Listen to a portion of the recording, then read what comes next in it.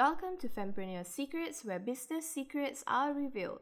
We've come pretty much to the end of the 5-part series on how to raise capital for your business. So in this final part number 5, we are talking about creating pre-orders for your business, even if it is a service-based business. So tune in because this is going to get really interesting. Launch your business with pre-orders to your loyal followers. Of course, this is something pretty much impossible if you are really starting out your business and you do not already have loyal followers.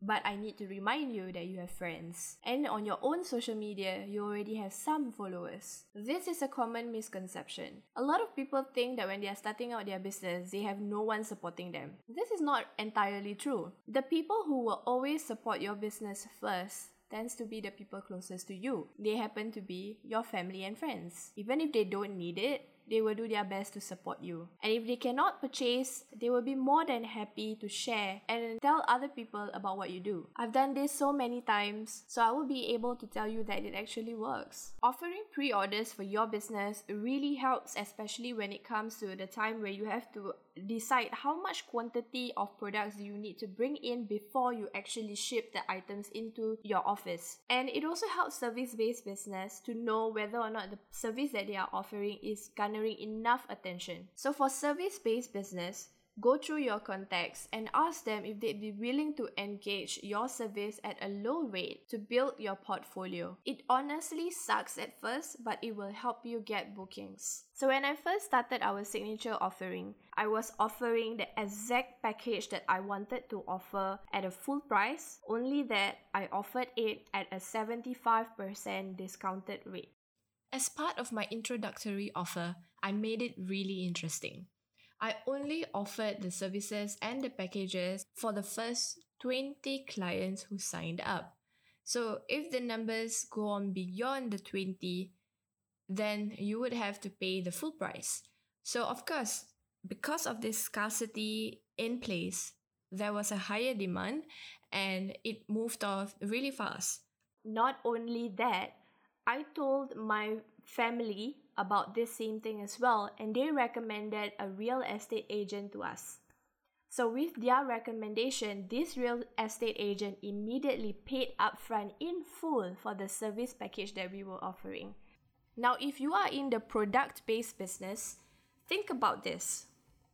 Consider doing a Kickstarter, crowdfunding of any form, or if you would like to, you could also consider putting your products up on sale, but mentioning that it is up for pre-order. Products will only be disbursed on a certain date. But on your end, you have to honor that date. So let's say that it takes 3 to 4 weeks for the production to be completed. It takes an additional 2 to 3 weeks for it to be shipped to your location. So that means it takes up to a total of 6 to 7 weeks for the products to reach your client's hands. You will need to add at least 1 to 2 weeks buffer time so that it ensures smooth process for your business. People hate it when what has been promised has not been delivered, especially when it comes to product-based business. If you are really doing pre-orders, please make it clear to your customers from the very beginning that this is a pre-order and it will take up to 8 weeks for it to be delivered straight to the client's address. Make it clear for them because this ensures that you have a smooth communication with them. When you are able to communicate with them honestly and authentically, telling them the truth from the very beginning, keeping them in the loop in the process, it makes them feel good and makes them feel that you are someone that they can trust. And because of that trust, they will come back. And that is the most important thing that you would want for a product-based business. So we've tried this before for a few of our clients in the e-commerce space. Even for myself, when I was doing my handmade stationery business, we did the same thing. So our business was based on pre-orders and it has always been based on pre-orders. So if you wanted that specific design with customization of your name onto the stationery itself, it will take up to 1 week for it to be produced, and then another 3 to 5 days to reach you, depending on where you are located. While we adhere to make sure that all the products and orders will be delivered in a timely and prompt manner, those things like the postal service speed is not something we can control. So when you put this disclaimer clearly on your orders and making sure that your customers understand what they have just purchased, it makes your business seem professional because you put their needs above anyone else's. If you are starting out in a product-based business and this is the first time that you are ordering your products, it will be a good gesture for you to keep everyone who ordered in the loop and tell them that their products will be served to them once it reaches your warehouse or once it reaches your office.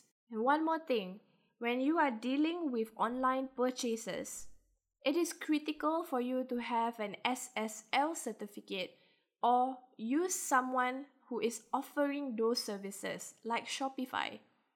Starting out with Shopify really helps lift off the headache of having to figure out security and even to the littlest of things like making sure that your privacy policy is correct. Pay a little bit for your e-commerce platform, but it helps you go a long way.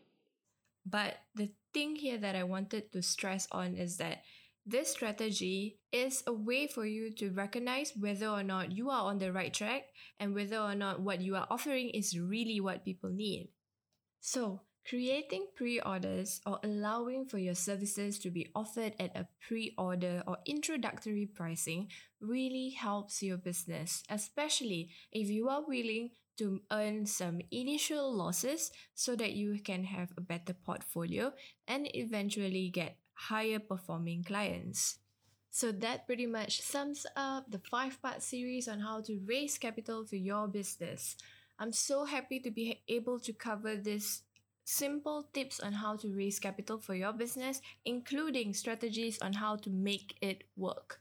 Keep learning and keep believing in yourself because the world needs an inspiration just like you. I'll see you in the next episode of Fempreneur Secrets.